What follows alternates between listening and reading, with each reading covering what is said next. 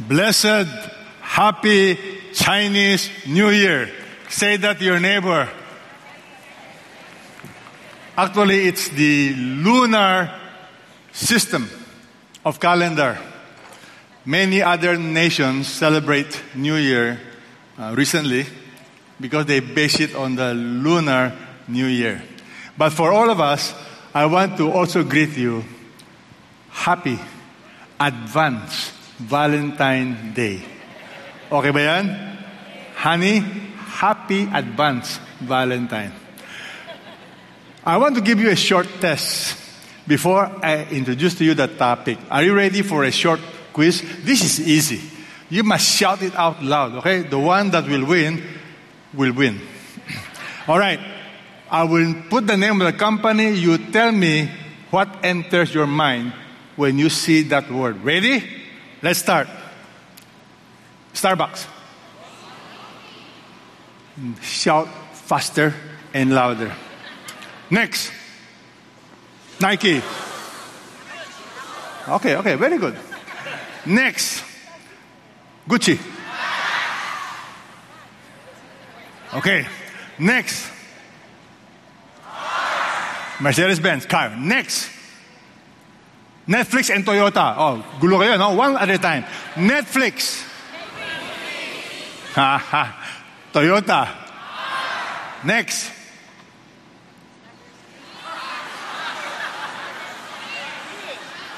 Christian. What enters your mind? Peter? No. What? You see, that's my point. Christians. What enters your mind? You know, there was a study made by unbelievers and believers. But they interviewed people who don't belong to any church, who don't belong to any group, who are not Christians. What do they think of Christians? Would you like to know their answer? Let me share with you.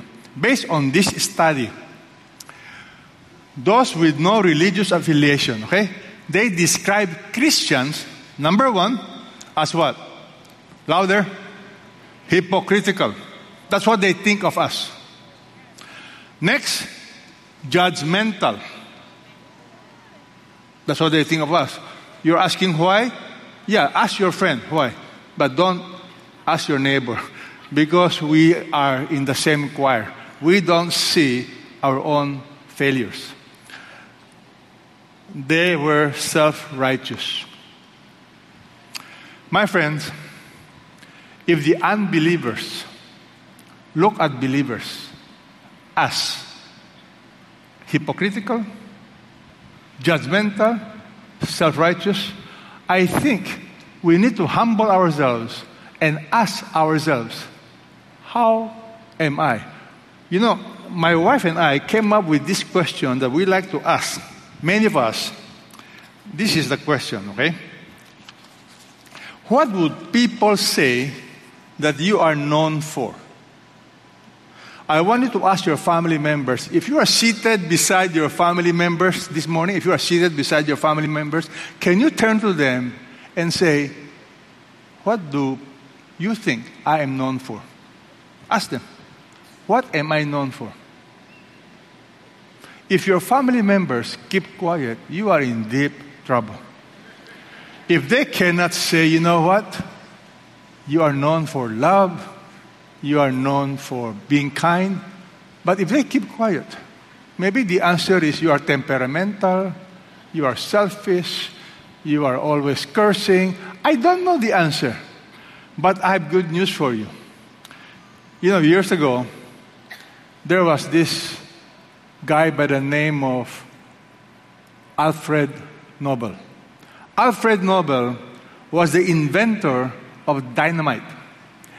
And he became very, very rich.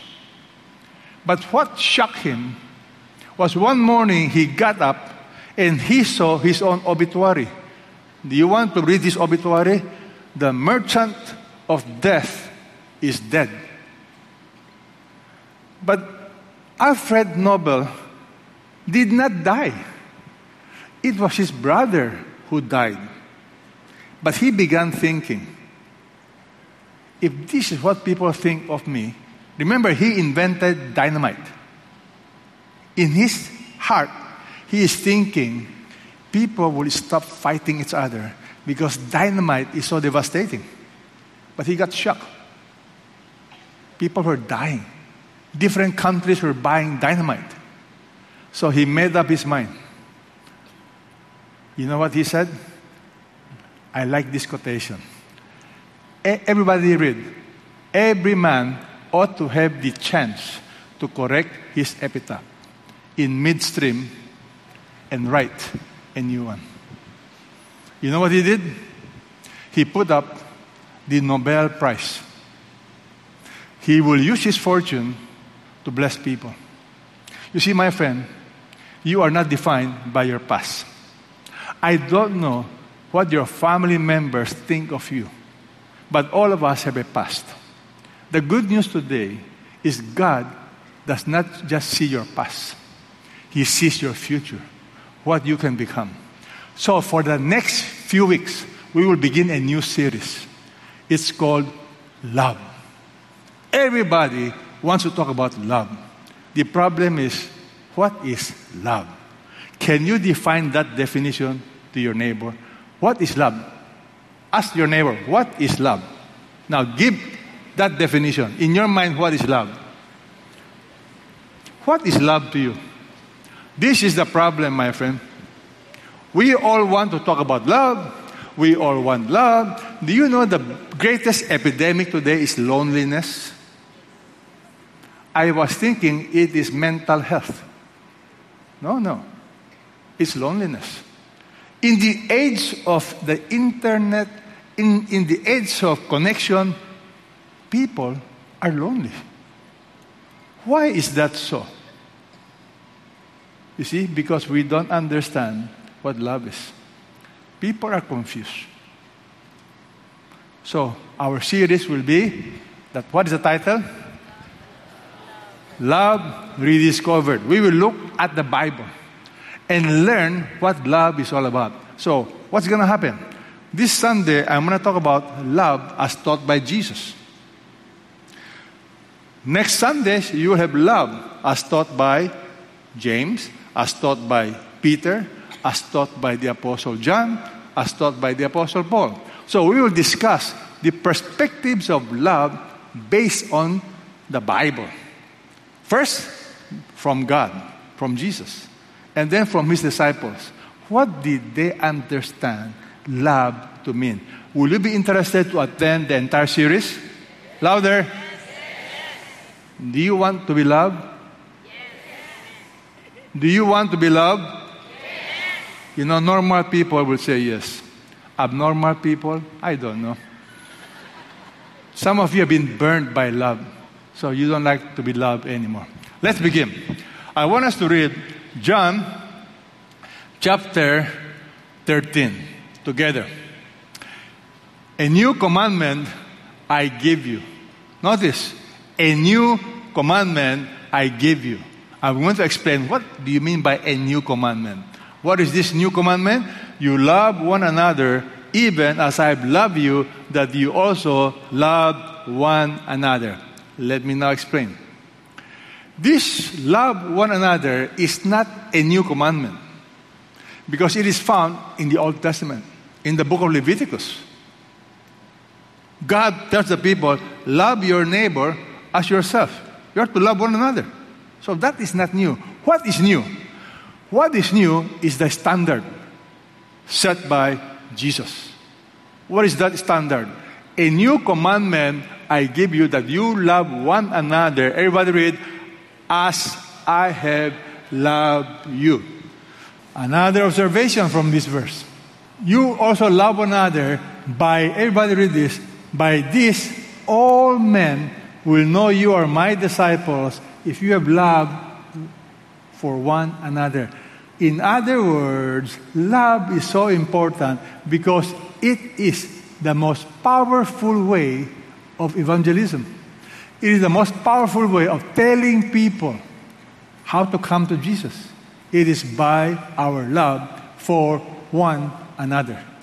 So if you want to be a witness for Jesus, you better learn for the next few weeks what does it mean to love one another as Jesus loved us. I don't want to miss this quotation. This is a wonderful quotation about love. It's about the greatest apologetics about love. Do you want to learn that quotation about love? Love is the final apologetic. It is the defense for which there is no defense. You learn to love people. You learn to love difficult people. Can I ask you a question right now? Are there difficult people in your lives right now? Oh, I did not know you will answer so loudly. All right. If there are, I want you to think of their names and then ask God to help you, starting today, to love them. Let me repeat. If there are people in your life that has offended you, today, I want you to do something. You say, Jesus, as you have loved me, help me to love them. So what is unique, what is new, is learn to love the way I love you. Now, how did Jesus love his disciples? I want to give you 4 observations. What is true love? Number 1, love, everybody, once it becomes a commandment, that means love is an unconditional commitment. Say that with me. Unconditional commitment. That's why it's a command. By the way, are you familiar with the teaching of Jesus when it comes to the greatest commandment? Let's read together. What is the greatest commandment? Let's read together. Matthew 22. Teacher, which is the great commandment in the law? And Jesus said, everybody read together. You shall love the Lord your God with all your heart, with all your soul, with all your mind. This is the great and foremost commandment. Many people stop here. You can't, because the next verse is connected with this command. Love God with all your heart, soul, and mind, the greatest commandment. But look at the grammar. Look at the next verse. The second is like it. You, everybody read, you shall love your neighbor as yourself. On these 2 commandments depend the entire law and the prophets. You know what Jesus is saying? The greatest commandment is to love God. When you love God, you will love your neighbor. They are interconnected. You cannot love God and hate your neighbor. That's what Jesus is saying. Love God and you love your neighbor. So let's start with the first point. What is love? Love is an unconditional commitment. Say that with me. Unconditional commitment. Now, why is that crucial? Because you and I confuse love with feelings. No, love is an unconditional commitment. Do you know the difference between feeling and commitment? Look at John 13, verse 1. So you will know the context of John 13. In chapter 13, verse 1, here's the context of the Last Supper.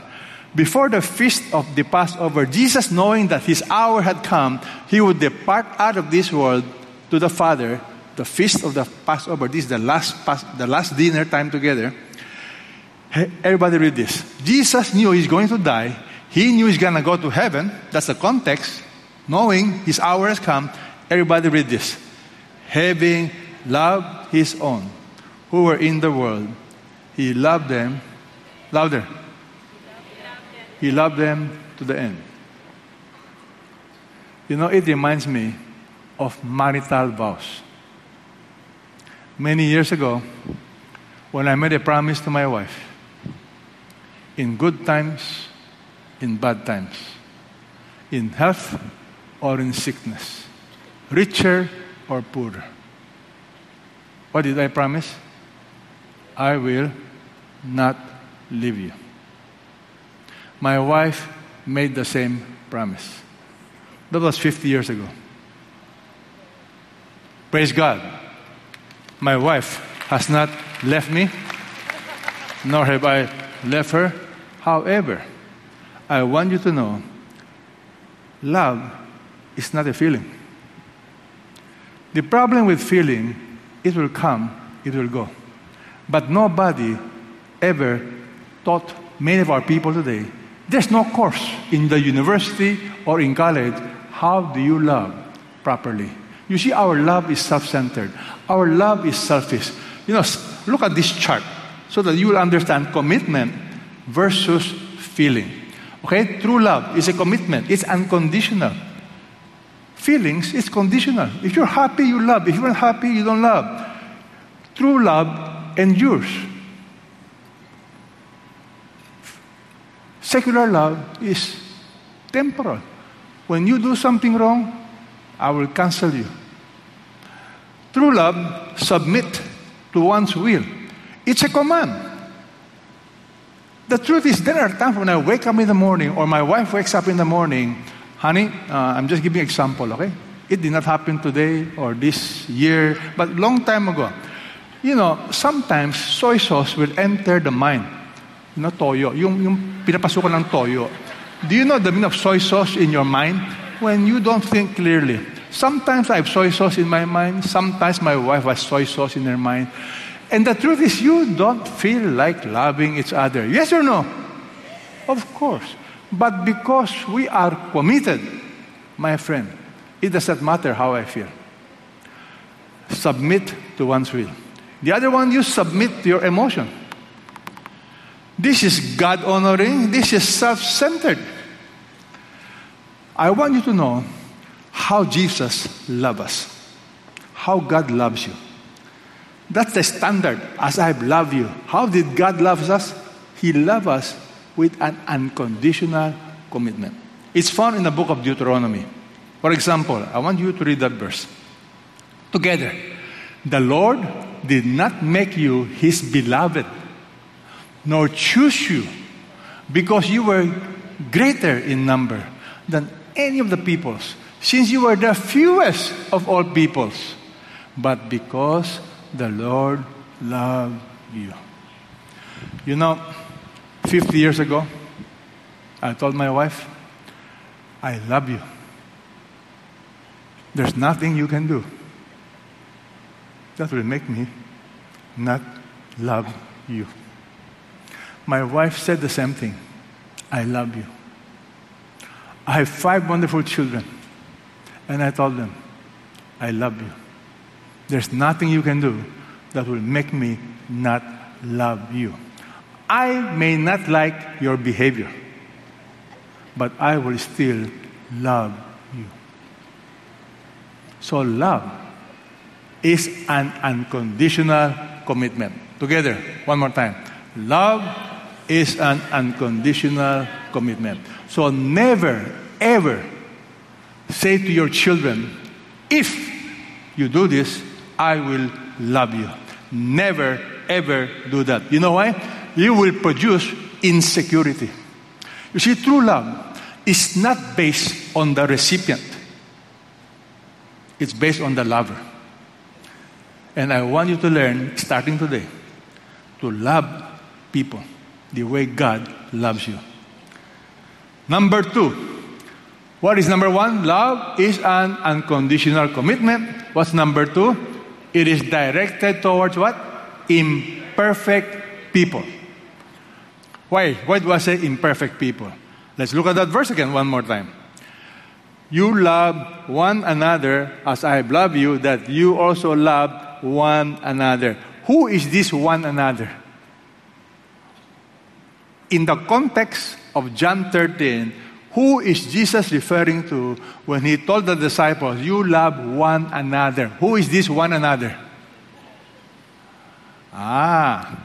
John 13 is the last time they will be together eating dinner.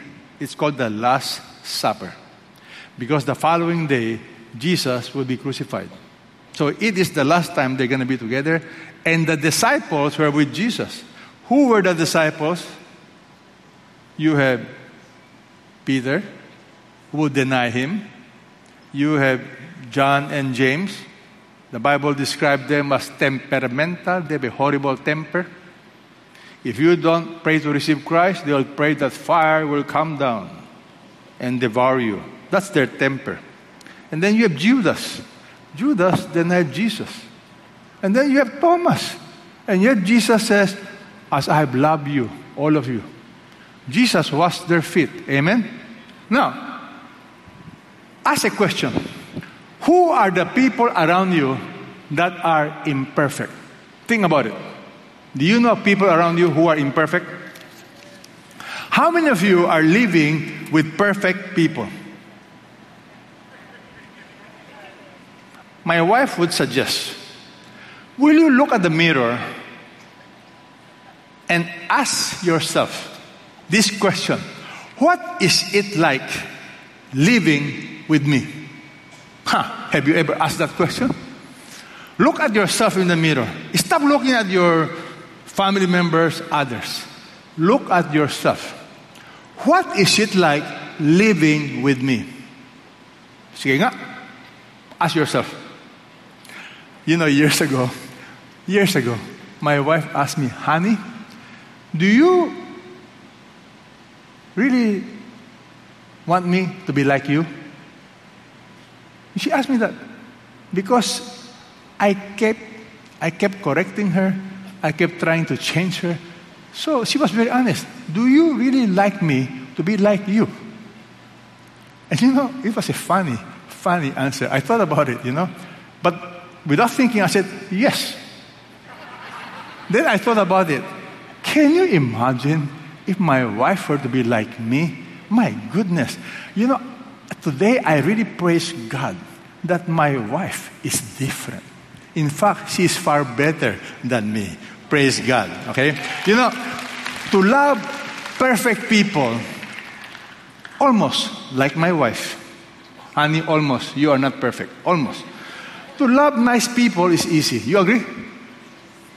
To love nice people is easy. But to love imperfect people, my friend, as somebody once said, to love the world, I have no problem. My problem is to love my neighbor. Aha. Is that true? The truth is this. You are commanded to love what kind of people? Imperfect people. And who are the imperfect people that you come in contact with?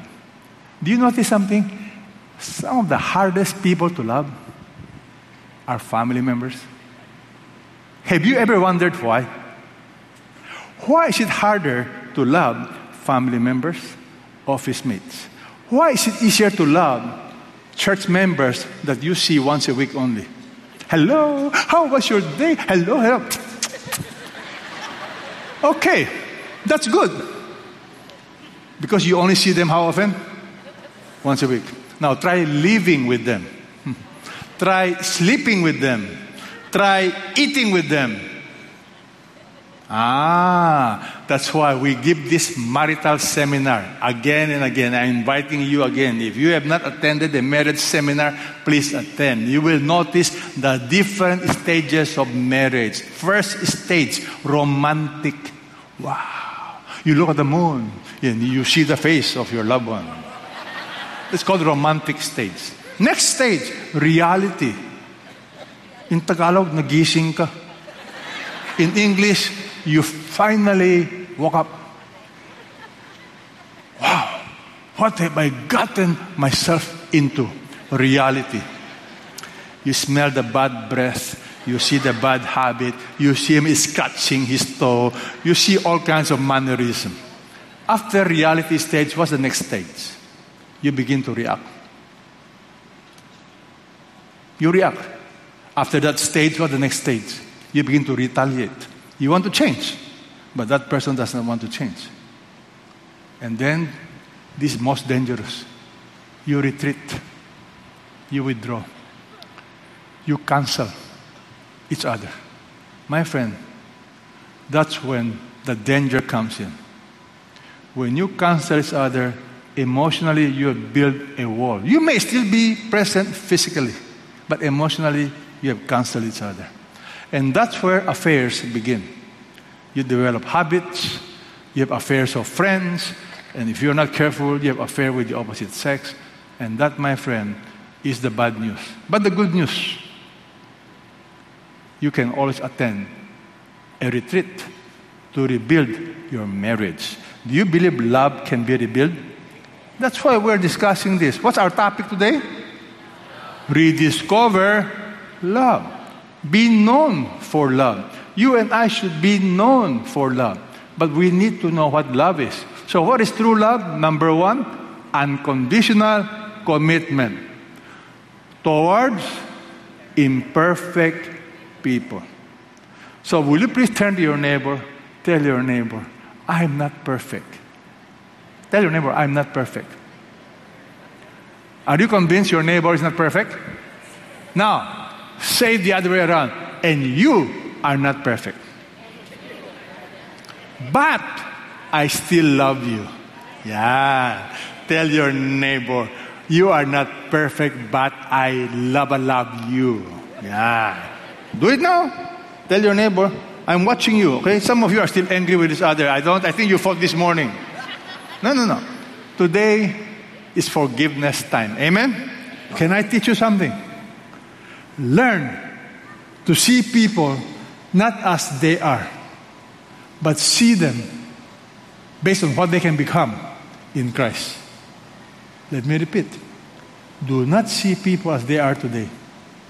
Learn to see what they can become in Christ. You see, we are all works in progress. I'm not perfect. My children are not perfect. Our leaders are not perfect. But I love them as they are. Because the one that will transform them is Jesus. Amen? Why do I love people as they are? Because God loves me. God loves me. God loves me. God loves you. Amen? As you are. No condition. So, number one, love is unconditional commitment towards imperfect people. Number three, to seek their highest good. You know, between this and this, I want you to see a picture. Unconditional commitment towards imperfect people. But before you can seek their highest good, you must understand this picture. It's called the picture of the porcupine. What is a porcupine? A porcupine has a problem. During winter, they like to be with each other. Except there's a problem. When you become too close to each other, what happens? You prick each other. You hurt each other. So, how do you love like the porcupine? That's what I call, you must seek the highest good. You must be intentional. You know, the porcupine, they have to stay together, but they have to be very deliberate. You have to be conscious. So, point number three, you must seek the highest good. Love is an unconditional, say that with me, love is an unconditional commitment towards imperfect people to seek their highest good. Now, what do you mean by highest good? You see, it is not what you like. It is not what I like. The highest good of anybody is God's good. In other words, what is God's plan for my wife's life, for my life? The highest good is for my wife to become all that God wants her to be. You see, in the past, my greatest challenge up to now is selfishness. I'm selfish. I want to change my wife to make me happy. I want to change her to make me convenient. It's convenient for me. That's why the Bible says in Philippians chapter 2, I think it says, chapter 2, everybody read, do nothing from selfishness or empty conceit, but with humility of mind, regard one another as more important than yourselves. My problem, your problem is our love is self-centered. It's selfish. No. You must love each other to seek their highest good. Therefore, It means love is not always saying yes. Love is not always sentimentalism. What is sentimentalism? You just give in because in your mind this will make them happy. That is not true love. That's sentimentalism. My wife and I were reviewing our journey with different people. We have a member in CCF. When he was young, he asked his parents to finance his transgender operation. He told his parent, I don't think I'm a man. They were not yet believers. So what the parent did, they financed his operation. So he wanted to become a she. And the operation was successful. In fact, this he even became a beauty queen. But something happened. As you go through life, you will realize if you don't follow God's design, there's this emptiness. Why would you believe it? He came to CCF as a she, and he met Jesus. Now, when he came to CCF, he was surprised. He was loved. He was accepted. Except he also knew we are not sentimental. You know why? Because people ask us, where do we put him during the breakout group? You know, when you break out group, men, women, women. Our answer is simple. You're laughing, huh? You know what we do. You are a man, you go to the men's group. So we stop calling him by the name he used to like. He's a man, we treat him like a man. He was so touched that he used his own money again to have another operation. But he told us, there are certain things in life you cannot undo. But if you look at him today, he's like a man. What's my point? Love is not sentimentalism. Love is seeking the highest good of the person. It may mean saying no. It may mean discipline. But true love is seeking the highest good. You don't enable a person just by giving in all the time. Today, we don't know what love is. Okay, love, okay. Whatever makes you happy, that's love. That is not love. That is horrible. True love involves discipline. You know why? God is more concerned for your eternal well-being than your temporal goodness. I always tell our leaders, are you willing to risk friendship for telling the truth? And that is the challenge of almost all leaders here. You know, we tell our loved ones, I don't like your behavior, but I love you. And because I love you, I'm going to say certain things that may hurt you. Will you give me the permission to say what I feel you need to hear?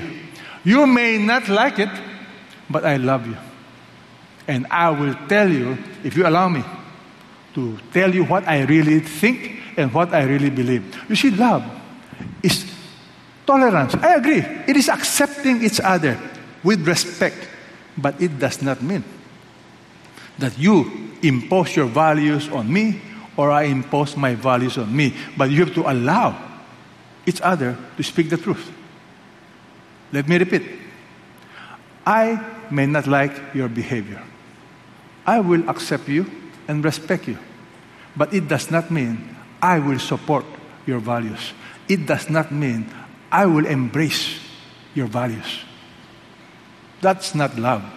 That, my friend, is disaster. So what is true love? Number one, love is a commitment. Say that with me. Love is an unconditional commitment. Next, towards imperfect people. To seek their highest good. That means, parents, you may not have to give your children cell phone. Why do you have to give them cell phone at a young age? Just because everybody has it and you are forced to give it to them? Some parents keep blaming, my children are spending so much time in the internet, in the video. Excuse me, who bought the video game? Who bought the computer? Who bought all of these devices? Answer? Parents. So please, understand what true love is. Singles, I'm talking to you now. Raise your hands. Singles, higher, mga singles. Singles, if you want to have the greatest number of singles, you come at the noon service. Because singles wake up late, so they come at around noontime. Or Saturday night service. But one thing I'm going to tell you. You tell your singles. Singles, are you ready to hear? If you love your boyfriend, you love your girlfriend, if you love each other, will you have premarital sex? You see? True love. You have to think. Is this good for him? Is this good for her? If you honor somebody, you will not want to have premarital sex. Because premarital sex, many times, is selfishness. You satisfy your lust at the expense of the other. So think about this. Number 4, to seek their highest good, which can be, everybody read, costly, and may require sacrifice. This is something that you and I don't understand. True love can be costly. Let me give you an example. Jesus gave his disciples this amazing commandment. In the book of Luke, it says, love your enemies. Everybody, let's read this together. It's not easy. But I say to you, everybody read this, love your enemies. Do good to those who hate you. Bless those who curse you. Pray for those who mistreat you. May I ask a question?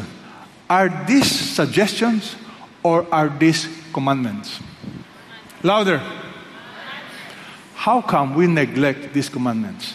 I tell people, your husband, your wife is not even your enemy. You just don't like their behavior. They're not even your enemy. But Jesus tells us, love your enemies. Do good to those who hate you. My friend, this is not easy. I remember when I was forced to address these issues in my life. Bless those who curse you. Pray for those who mistreat you. In other words, there will be times when people will offend you, when you get hurt. You have 2 options. One is to respond naturally, cancel them, curse them, get away from them. Or the other one is to allow the love of Jesus to flow in your life and to love them. Many of you heard of my story years ago. When I got kicked out of our own company, I got kicked out of our own company. That can only happen in martial law time. But my friend, something happened. The person who kicked me out got sick. And I was asked to visit him and pray for him. This was after martial law. In my mind, why would I pray for this person? What if he gets well? Paano yan? No, I'm being honest with you. But it was the wife who was asking my friend to contact me to see him.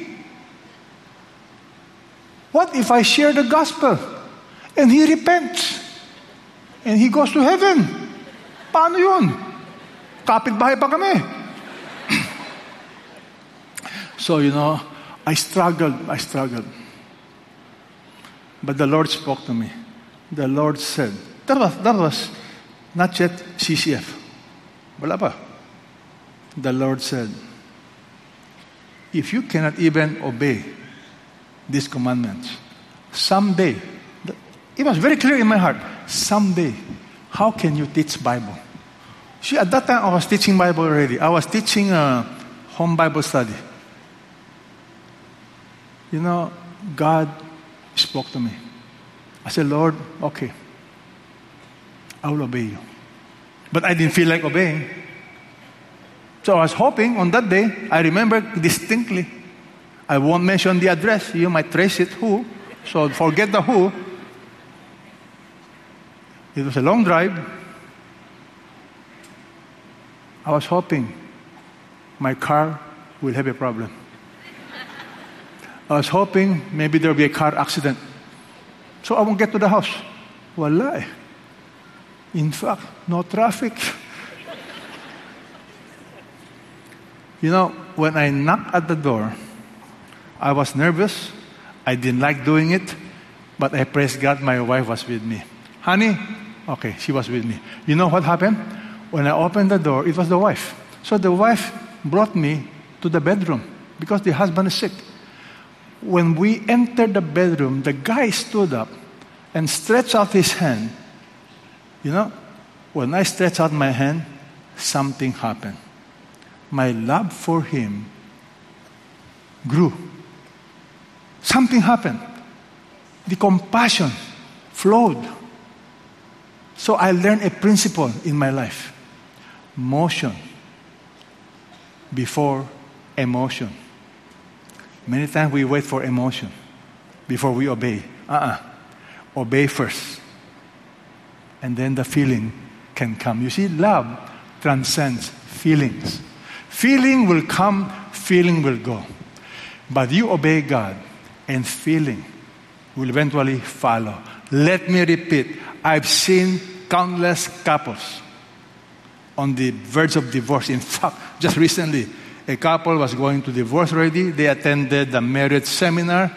Believe it or not, after the marriage seminar, they decided to make go of it. Their marriage is amazing today. There are so many countless people, many of you are here today, where your marriage, it was rebuilt because of the love of Christ. Amen? So, motion before emotion. Okay. So, is it costly at times? Yes, it can be costly. So, how should you be motivated? If it is hard to love this way, what kind of motivation will you have? You see, the motivation can only come from the love of God. So if you don't mind, I want you to look at Luke chapter 6. No, let's look at it. Let's look at Luke chapter 7. Let's look at this story. This story is very powerful. It tells you how to love supernaturally. Luke recorded this incident. One of the Pharisees was requesting to dine with him, and he entered the Pharisee's house and reclined at the table. Now, you have to understand, who is this Pharisee? What's his name? Simon.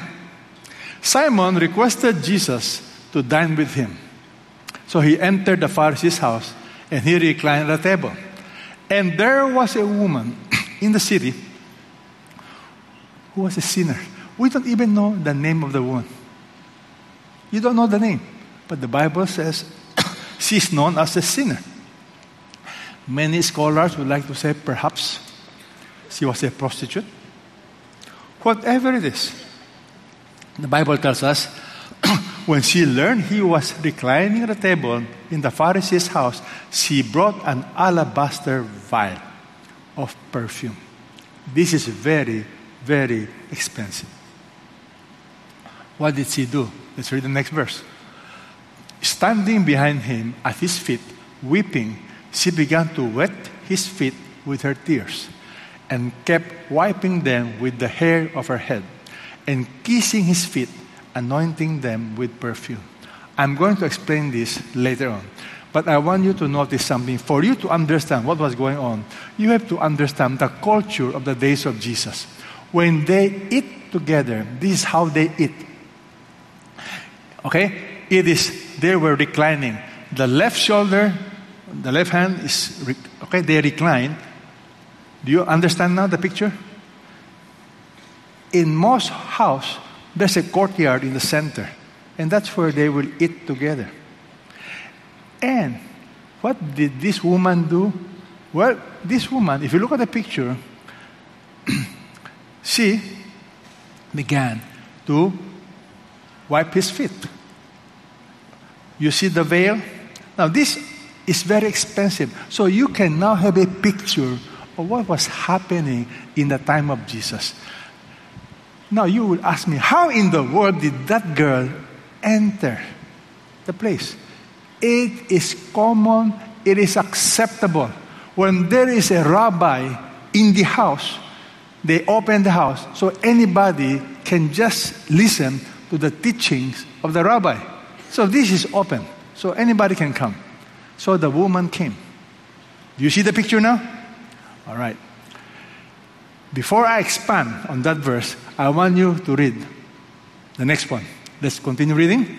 The Bible tells us in Luke 7:38, when the Pharisee who had invited him saw this, he said to himself, if this man were a prophet, he would know who and what sort of person this woman is and who is touching him, that she is a sinner. What was the attitude of the Pharisee? Not loving at all. The Pharisee was self-righteous. The Pharisee did not care about this woman. The Pharisee had wrong assumption about Jesus. In his mind, Jesus will not entertain sinner. Let's continue reading. Jesus answered him, Simon. Now, the drama changes. Now very personal. Jesus said, Simon, I have something to say to you, very personal. And he replied, say, teacher. Now you must know Jesus knows what Simon was thinking. So Jesus gave this amazing parable. He said, Simon, a money lender had two debtors. One owed 500 denarii, the other 50. A denarii is simply 1 day's salary. So 500 denarii is 500 days salary. If you were to compute it Philippine style, let's say the minimum wage now is 600 peso at least. 600 times 500 is how much? 30,000. So this debtor owed the money lender 30,000 pesos versus somebody who owed the other 50 denarii. 50 denarii is how much? 50 times 600 is how much? 30,000. So you have 300,000 versus 30,000 in debt. Are we clear? And then Jesus tells us, when they were unable to repay, you better underline that. They were not able to repay. Both debtors could not repay. He graciously forgave. In the Greek language, the word is not just forgive. The emphatic word is graciously. Charismatai. That's where you have the word grace. Charis. Charismai. He graciously forgave. You know, forgiveness is always an act of grace. You don't deserve it. You will never deserve it. But the Bible tells us the debtor, the creditor, graciously forgave them both. Now, which of them would love him more? So what's the answer? Well, Simon said, I suppose the one whom he forgave more. And he said to him, you have judged correctly. Now, what is the point of Jesus?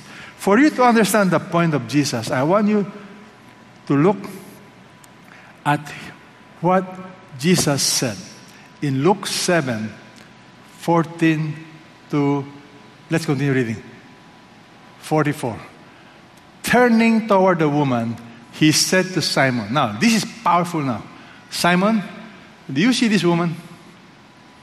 I entered your house. You gave me no water for my feet, She has wet my feet with her tears and wiped them with her hair. You gave me no kiss. Since the time I came in, she has not ceased to kiss my feet. You did not anoint my head with oil, but she anointed my feet with perfume. For you to understand the power of this event, Jesus is simply saying, Simon, when you invited me to your house, you did not give me the courtesy that is given to everybody in this culture of ours. You see, in the Middle East, in the time of Jesus, especially when a rabbi, when an important guest comes in, you do three things. Number one, you put your arm around the shoulder and you kiss the guy. Number two, you wash the feet. Because they don't have shoes. They wear sandals. And the roads were dusty. So it is only common courtesy when a guest comes into your house, you will provide water and a towel to clean the feet. Simon, you did not do that. And then the third thing you did not do, as an act of respect, they put a pinch of perfume on the forehead to the guest. So these three simple acts of showing respect, Simon did not do to a rabbi. In contrast, Jesus said, you gave me no water. She has wet my feet with her tears. The grammar here is this woman was not just crying a little. Tears. The description here is like rain. She was sobbing. She was crying. She was grieving over her sinfulness. The Bible tells us, wipe them with her hair. Now, women don't bring down their hair. It is usually, placed up or covered. But this woman did something scandalous. She brought down her hair. You know why? She did not care what people will say. It's costly. She loved. She needed to wipe the feet of Jesus. She used her hair. I want you to imagine the heart of this woman. Since the time I came in, now, Jesus was telling Simon, you did not kiss me. But from the time I came in, she has not ceased to kiss my feet. What an amazing expression of love. Kissing my feet. Wiping. And then the Bible says, you did not anoint my head with oil, but she anointed my feet with perfume.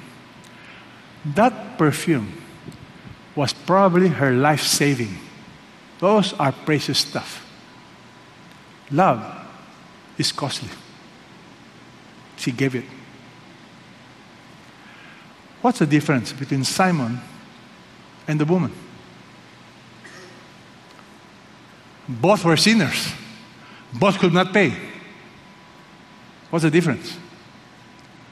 Some of you here may be like Simon. You know about Jesus, you know about the Bible, but it has not penetrated your heart. Let me tell you why. Look at this chart. Simon was religious. This woman is described as a sinner. Simon was self-righteous, just like many people today. You think, I'm not as bad as the others. She was aware of her sinfulness. Simon was blind to his own sins. Judgmental spirit, unloving, pride, religious pride. Simon could not see his own sinfulness. She was repentant. She was grieving over her sin. Simon was judgmental. She was humble and grateful. Wow. Simon's approach was intellectual. Rabbi, what can I learn about this guy? For her, it's about her heart. Simon has no devotion for Jesus, no love. She loved Jesus. My friend, is it possible that some of us, will be like Simon. You don't really love Jesus. You have intellectual knowledge. You have religion, but no relationship. You see, that relationship will only come when you realize you are a sinner. Today, I've asked somebody to share his testimony with us. How he was touched by the love of God and how he was transformed by his love, and how you can see he began to love his enemies. Let's welcome Onyx Go. Onyx, please come. Let's welcome him. My brother, this guy came from Cagayan de Oro yesterday. He flew all the way just to share with you. One more welcome, okay? Brother.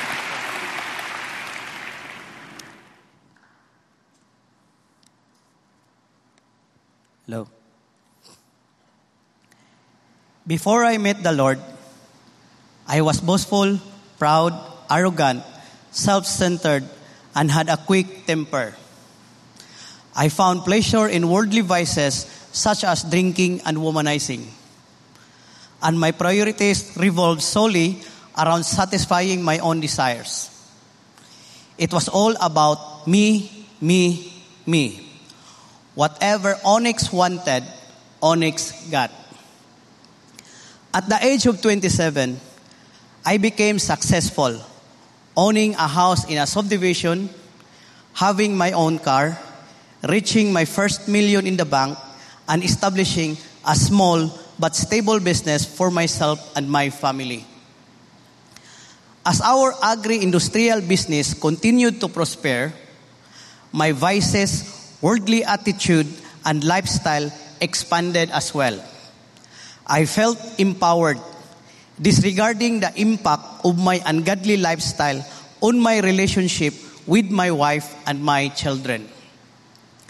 The success and prominence of our business attracted the attention of communist guerrillas in our area in 2010, when I arrogantly resisted their demands for us to pay taxes to them. They bombed our poultry dressing plant, causing property damage and financial losses. Despite seeking help from my government connections, none of them extended support during that challenging time. 7 months later, on March 27, 2011, they attacked one of our establishments again by setting it on fire. In my anger, I armed myself to fight them back. However, on my way to the plant, my rifle accidentally discharged, forcing us to stop. Thankfully, no one got hurt. But as I inspected my gun, I noticed it being on safe mode, so it misfiring was an impossibility. The next day, my driver found an empty shell, yet there was no hole in the vehicle's floor. This surprised me. And I realized it was only possible because of God who performs miracles. We continued to receive demands and threats from the militants. Eventually, we yielded to them to avoid further damage. However, their demands increased, triggering my pride once again. I decided to form a private army for protection and revenge, recruiting retired military personnel and civilians capable of using weapons. But fear overwhelmed me, and I realized I couldn't take someone's life. My suffering deepened as uncertainties about the future of our business and continuous threats from the militants group haunted me. I resorted to my vices, drinking and womanizing. I reached out a point where I contemplated suicide, feeling that my business' uncertain future meant nothing for my children. One day, I attended a Christian church fellowship where the pastor preached from John chapter 1, verse 1 to 5, verse 10 to 14. The line, "The Word was God and became life. He is Jesus, and Jesus became a light to the world," struck me deeply. The pastor explained how without Jesus, we stumble in darkness, unable to find our way forward. This led me to ask Jesus to take full control of my life. When one of our poultry farms were attacked once again, I chose not to retaliate. I experienced God's peace instead of anger and fear. In a surprising turn, I showed genuine compassion to those who had harmed us. I reached out to them to send food and water despite their threats. They were shocked by my kindness, and they could not believe that even after they burned our farm once again, here I am, concerned about their well-being. They even thought they probably took the wrong person because they could not recognize the onyx they dealt with in the past versus the onyx they are talking with now.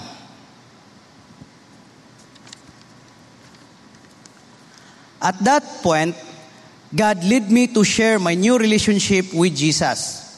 I told them that I already have Jesus in my life, and for the first time, I am experiencing real and unexplainable joy and happiness.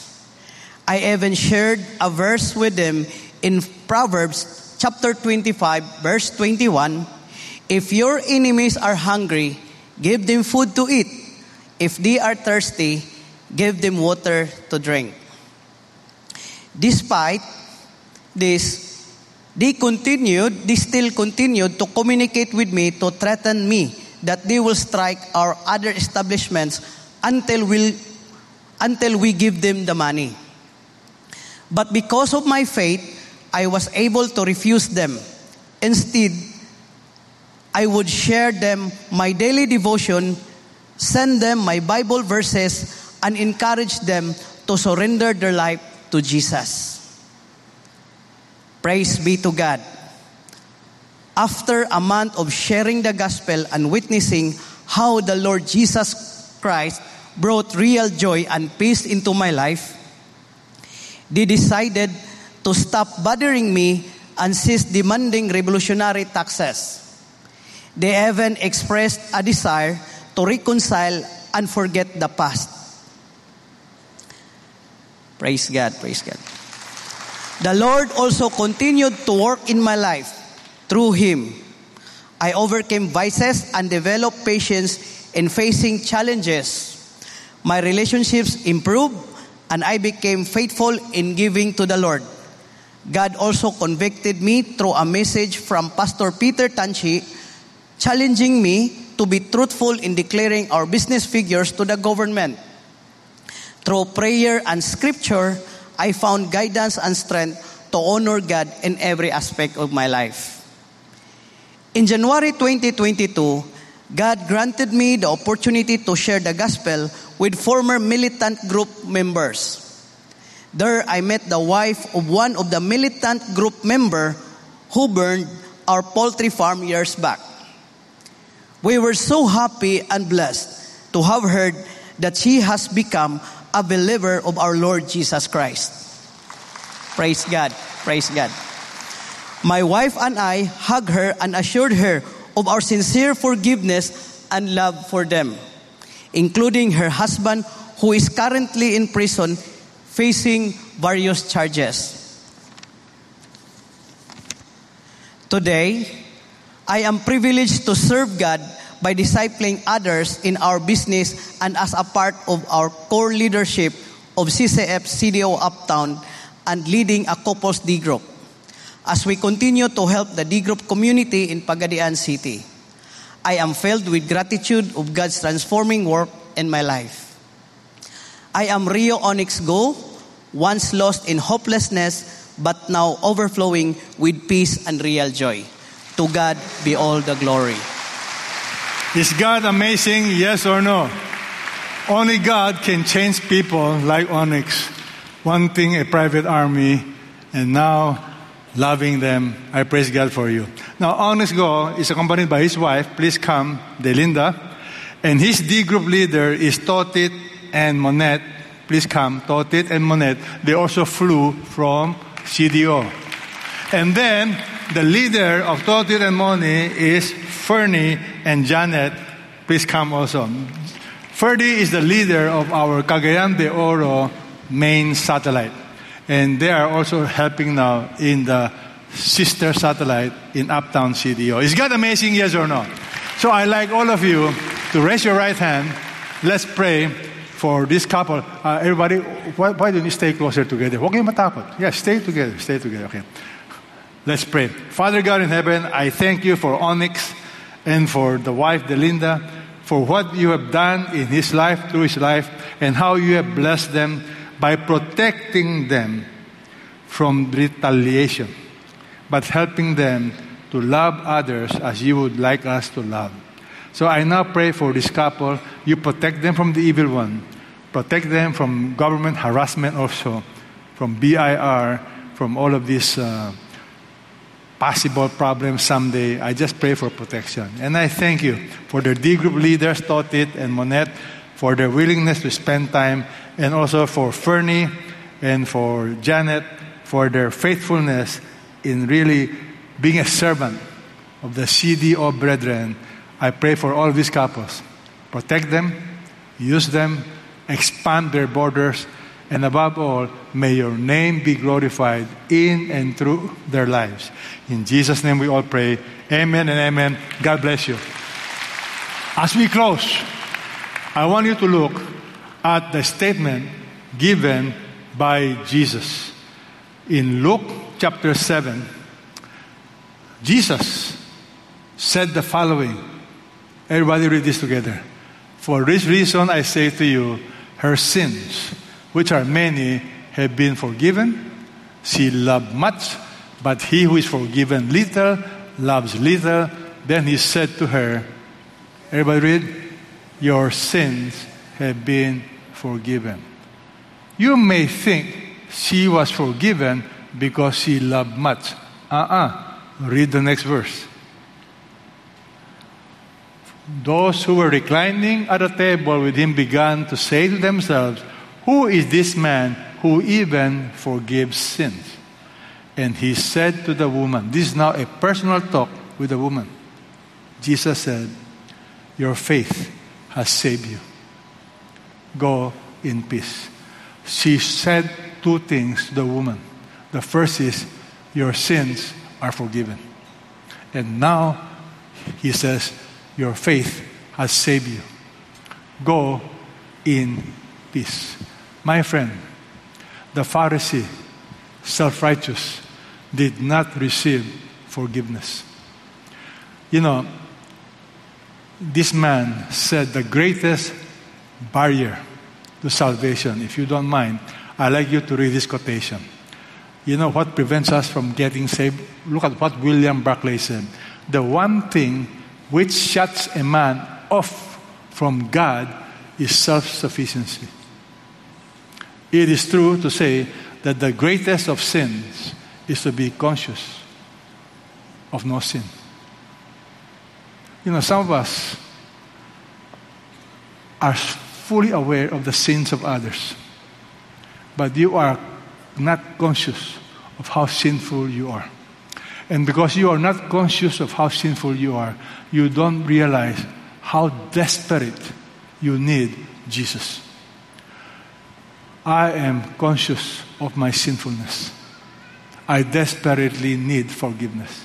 And by the grace of God, God has forgiven me graciously. I am a recipient of God's forgiveness. And because I am forgiven, I choose to learn to love others as God has loved me. What about you?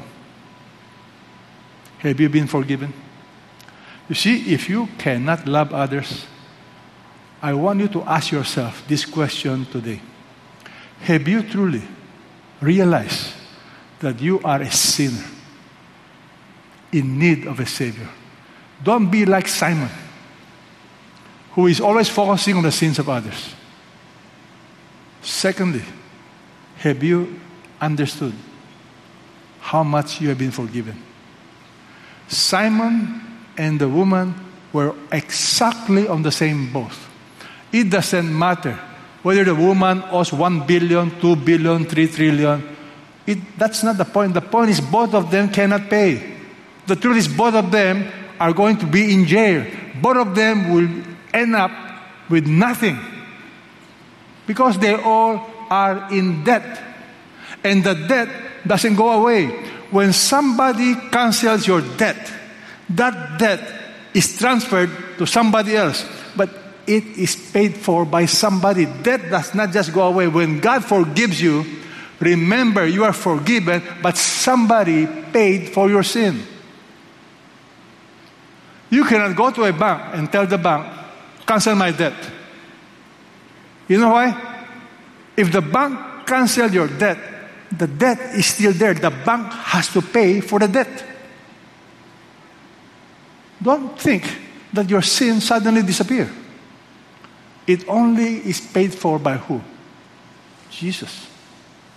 And once you understand Jesus loves you as Israel is, and He died on the cross for your sins, unconditionally for you, and you are forgiven, I believe you will begin to learn to be grateful. You begin to experience the joy of forgiveness. My friend, this woman experienced the most amazing peace.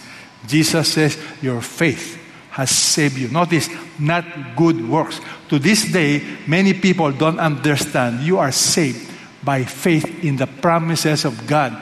Jesus promised her, your sins are forgiven, and she believed by faith. And Jesus says, your faith has saved you. The Bible tells us, how are we saved? Ephesians chapter 2, verse 8 and 9. What does it say? For by grace you have been saved through faith. Not of yourselves. It is a gift of God, not as a result of works, that no one can boast. It's all by grace, through faith. If God has spoken to you, and you realize you were probably a Simon, judging others, you don't have the joy, you don't have the love for Jesus, is it just possible you have not recognized how in need you are of forgiveness? Is it just possible you have never seen yourself like this woman? You see yourself as Simon, not so bad, I can save myself. I pray that you humble yourself today and receive God's forgiveness. Receive His love so you can love others. Let's bow our heads. If God has spoken to you, wherever you are, and you're willing to admit, yes, I'm like Simon.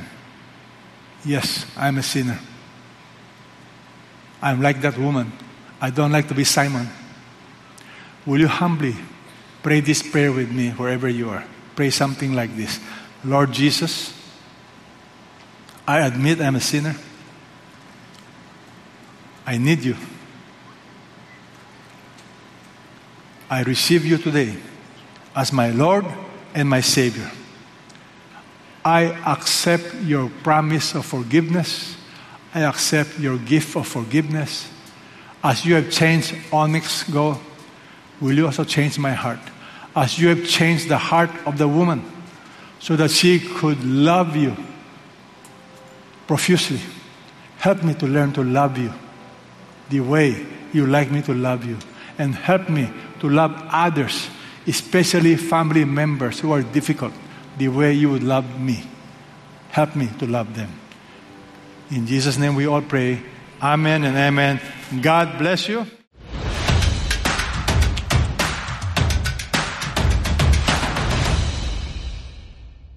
Good day, CCF family. Welcome to Sunday Fast Track, where you ask real-life questions and we give you biblical truths. I'm Francella Barte. from Sports Ministry, and we're here today with our speaker, Pastor Peter Tanchi, to answer some of your questions. Jesus taught us the importance of forgiveness and letting go of any feelings of hatred towards others. But sometimes our thoughts and heart betray us. For those who are watching and who can relate to this, how can they pray from a pure heart? You see, obeying God is not dependent on feeling. Feeling may come. Feeling may not come. But to obey God is based on His command. If you depend on feeling, you'll always think something's wrong with you. Because the truth is, you may not always feel like doing certain things, but you do it. And that is the kind of obedience that pleases God. Jesus, remember, He said, if possible, let this cup pass from me. There are many times, many things I don't feel like doing, but I do it. So I make my emotion, not the master. You must make God the master, and your will should be higher than emotion. Not let the will be subservient to emotion. If not, you'll be a roller coaster. And many people don't mature. They are dependent on feeling. Spiritually, they are infant because they depend on feeling. Thank you, Pastor Peter, and for that reminder to not the feeling be our motivation. So thank you, Pastor Peter. But before we go, we would like to invite all the singles to join us every Friday starting February 16, 7:30 p.m. here at the CCF Center or satellites near you for Big Fridays. We are starting a new series, Seasons of Love, discovering God's purpose for every season. You may also follow our Facebook page or YouTube channel for updates. Hope to see you there. So that's it for our CCF Sunday Fast Track.